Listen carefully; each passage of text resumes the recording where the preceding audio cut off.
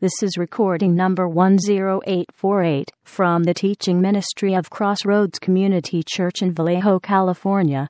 It was recorded on Sunday morning, January 10, 2010. This is the first message in this series by Randy Boldt titled, Under Construction.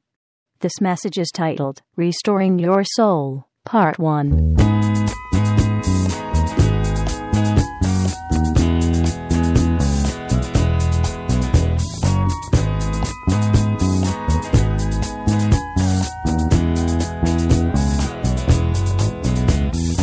Before we actually start reading from the book of Nehemiah, I want to read just the first part of a verse from Psalms. You don't need to turn there.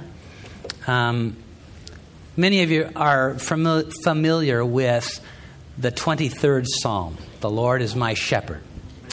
The third verse of that psalm begins with the phrase, "He restores my soul." He restores my soul. It's talking about the Lord as our shepherd. That's how that psalm begins. The Lord is my shepherd. God is my shepherd. He's the one who cares for me. He's the one who leads me. He's the one who provides for me. And among the things that Psalm 23 says that God does for His sheep, who are His sheep? We are. One of the things that psalm says that God does for His sheep, you and me, is He restores my soul. He restores our souls. For the next several weeks, we're going to be talking about that work of God. That's underway right now. I showed you a little earlier pictures of the construction that's going on at our new facility. And I don't know, perhaps that informed my choice of taking on this particular study and this particular book. I'd prefer to think that God had something to do with that, but I'm human. But surrounded with the noise of hammers and drills and saws and cranes and shovels and stuff all day long has reminded me of something. That God is faithful to do the work His Word says He does with us.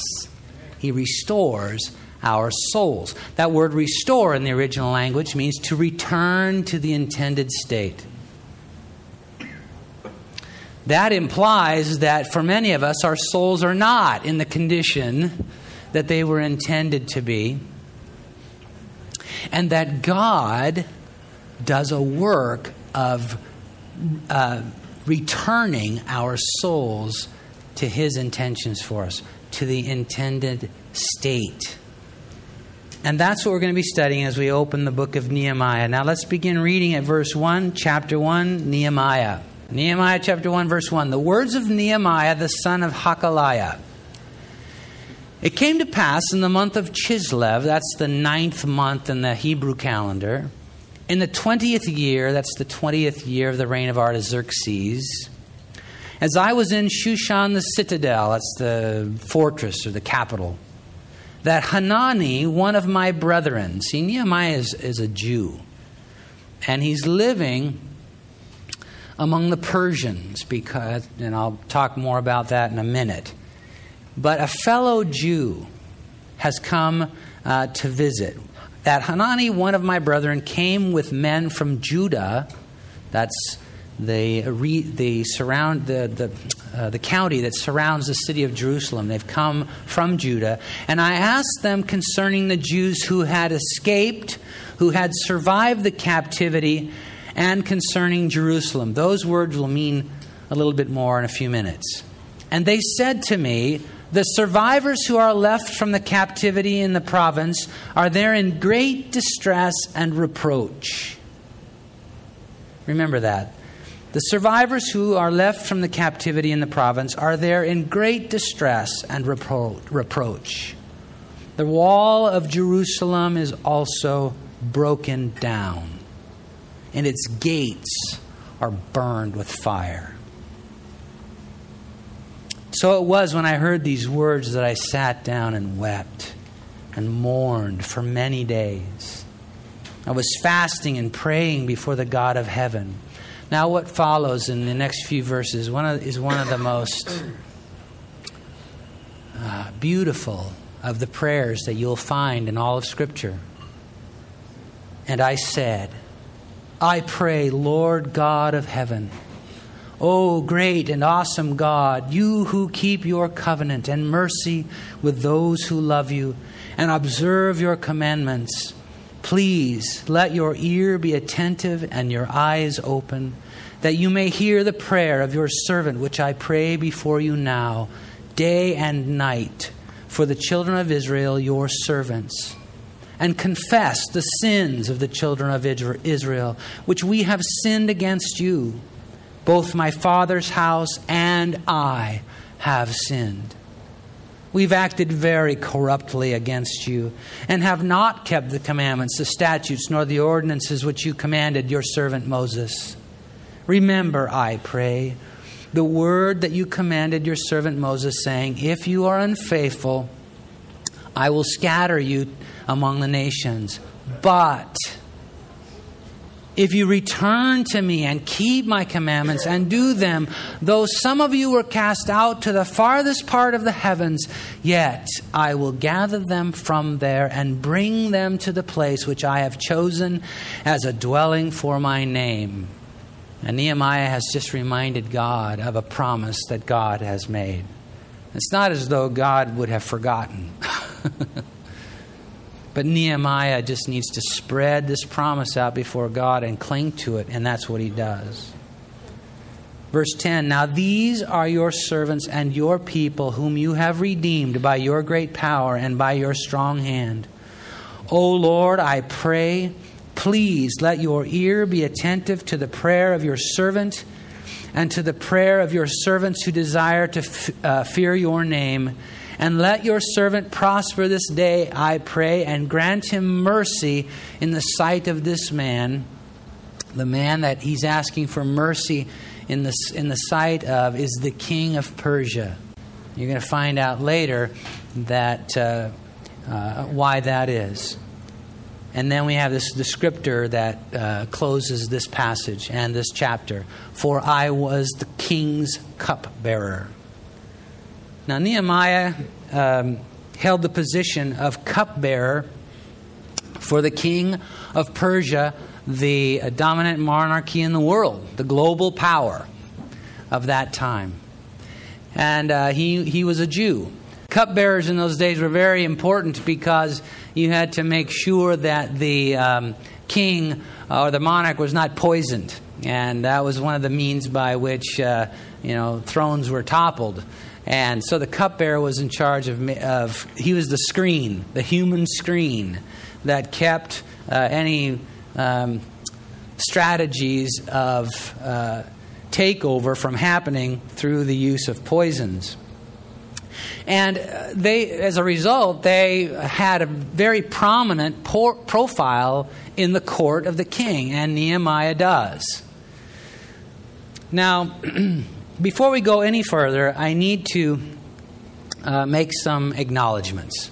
The first acknowledgment is that 30 years ago, I encountered some teaching, a series of Bible studies by a man named Dr. Jack Hayford on this book of Nehemiah that changed my perspective of it forever and really changed my view of so much of my relationship with God. It was very pivotal in my life. And so I want to acknowledge that much of what we're going to be engaged in over the next few weeks comes out of that, and I want to honor him for that. The second acknowledgement that I need to make is that what we're going to do over the next few weeks is a type study, meaning that we're going to be talking about types or analogies or allegories.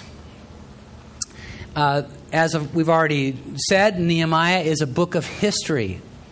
And so we're going to be looking at historical events and seeing how they are types or pictures or images or analogies of spiritual truth and spiritual things. But there is a very inherent danger in that. And so I want to acknowledge it right up front, that you and I do not get to make the Bible say what we want to make it say. And so if you just turn yourself loose, or people loose, to take the Bible and say, I see in this passage analogies of this or that. If the Bible is clearly saying of itself, this is an analogy. Like Jesus, when he used parables and parabolic teaching, he was clearly saying, this is a story that illuminates or illustrates truth. If the Bible isn't clear about that, you and I are not at liberty to just make them say what we want to say. And people do that and get into all sorts of trouble. So we always want to be very careful that we, first of all, ask the question, what did God mean in this passage or through this book when he was speaking to the people who first heard it? How would they have understood it? And that's the starting place for our interpretation of the Scriptures. And so I want to acknowledge that this is not one of those books that's clearly identified as an allegory. And yet that's how we're going to be looking at it. And I'll tell you why. These are the bases, or the bases for why I'm going to present this book to you in this way. First of all, because we have New Testament precedent for this kind of thing. In Matthew 12, verse 39 to 41, Jesus is speaking, and it says, "But he answered and said to them, an evil and adulterous generation seeks after a sign, and no sign will be given to it except the sign of the prophet Jonah. For as Jonah was 3 days and 3 nights in the belly of the great fish, so will the Son of Man be 3 days and 3 nights in the heart of the earth. The men of Nineveh will rise up in the judgment with this generation and condemn it, because they repented at the preaching of Jonah. Indeed, a greater than Jonah is here." Jesus himself took a book of history, Jonah, and said this book that records historical events is prefiguring. It's an analogy about some things that I'm going to do. So Jesus himself employed this kind of teaching. Also, the Old Testament Scriptures were given, the Bible says, for our instruction. Romans 15:4, they're not just for history, they're for our instruction. They're supposed to shed light on New Testament truth. Romans 15:4 says, for whatever things were written before were written for our learning, that we, through the patience and comfort of the Scriptures, might have hope. I'm also doing this because the Old Testament Scriptures were given as examples, the Bible says, 1 Corinthians 10:11. Now all these things happened to them as examples. These historical events, they happened as exampple, and they were written for our admonition, upon whom the ends of the ages have come. And then finally, because in 2 Timothy 3:16 it says all Scripture is profitable inspired by God and profitable for doctrine, for reproof, for correction, for instruction in righteousness, that the man of God may be complete, thoroughly equipped for every good work. So, although anytime you engage in this kind of a study, you have to be very careful, we also have a clear platform on which to stand and proceed. So I know that was a little bit tedious right there, but you need to know this, okay? Today is primarily an introduction. Now I want to set for you the historical context of what we're reading about. These events that we're going to read about took place at a particular period of time. Most of you are familiar with the Egyptian slavery of the Hebrews. All right? The Jews were slaves in Egypt for 400 years. Then comes along Moses, who God uses to lead them out of slavery and into the promised land. After a period of time of living in the promised land and sort of being governed by what the Bible calls judges, people who were sort of serving as governors in a way, but their primary role was to settle disputes and to hear from God and that kind of thing. After that comes the period of the kings, beginning with Saul, then David, then Solomon. And then the kingdom divides into two. Israel becomes two kingdoms. The northern kingdom is Israel. The southern kingdom is Judah. And then you make your way through all kinds of mostly downs, but some ups, as the people of God forsake the Lord more often than not and take on the attributes of the surrounding peoples and fall into idolatry and all sorts of wickedness.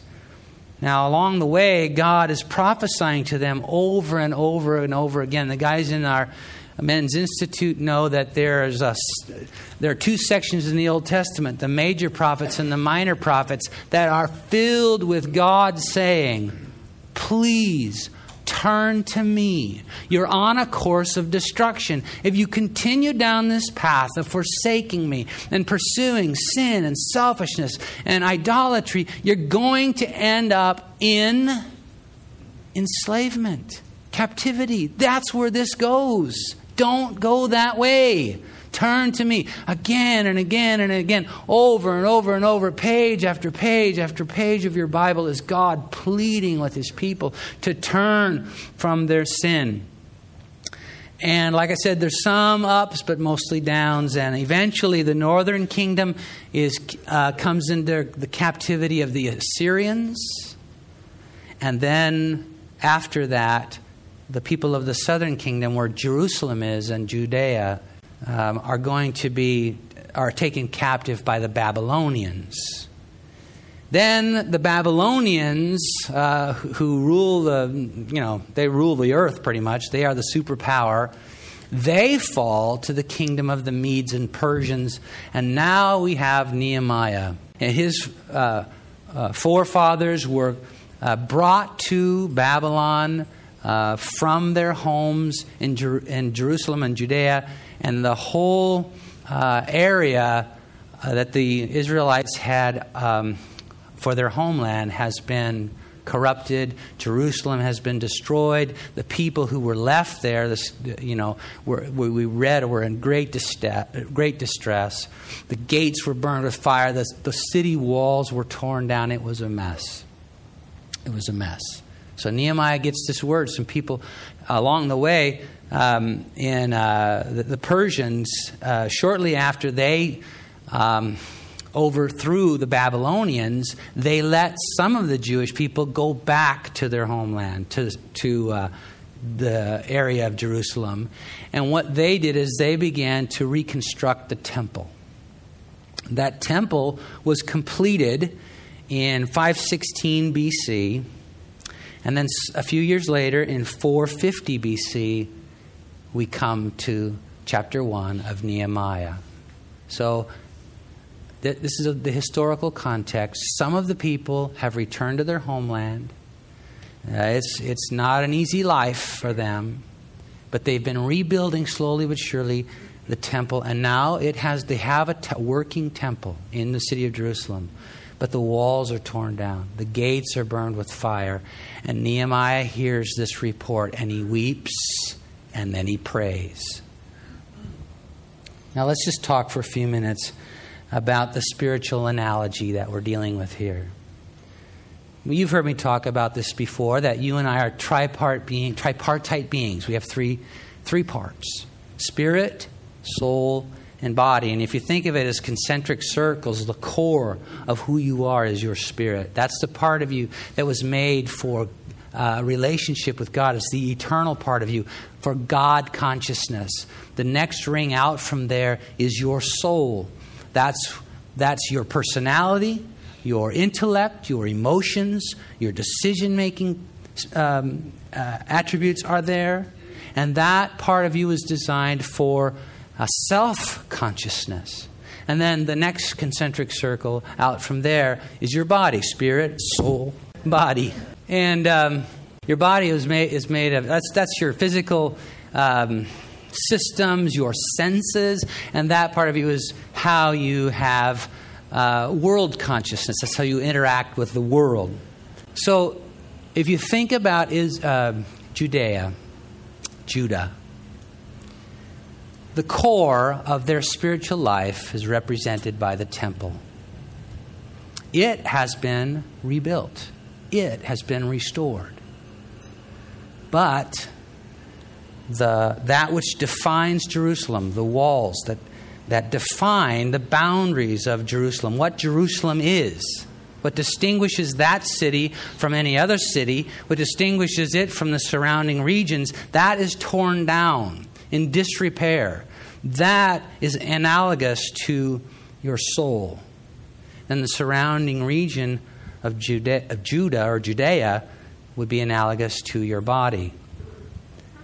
And so the book of Nehemiah is the story of the rebuilding of the walls of the city of Jerusalem, the reestablishing of the soul of the people. And as we look through this book, we're going to see how God wants to rebuild your soul and my soul. I had one time, we had the fence around our house blown down, not here in Vallejo, but in San Jose. We had the fence around our house blown down by a windstorm.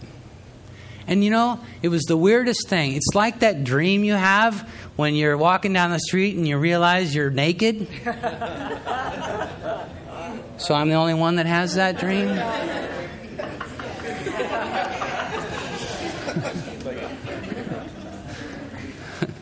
It's not a good feeling. Well, it was like that. It was really the weirdest thing. To not have... Now, I know there's parts of the country, I visited parts of our country where people don't have fences. But here, I've grown up. There's a boundary. There's something that defines my house and my property from my neighbors. And when that was down, it was the strangest feeling. It was like, well, what are we? What is our house? Where is our property?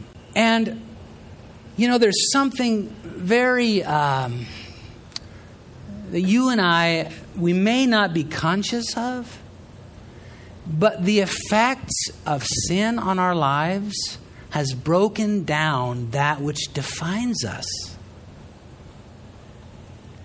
Have you ever asked yourself the question, who am I? What is my purpose? What is my life about? If you have ever found yourself pondering that question, this is what you're talking about.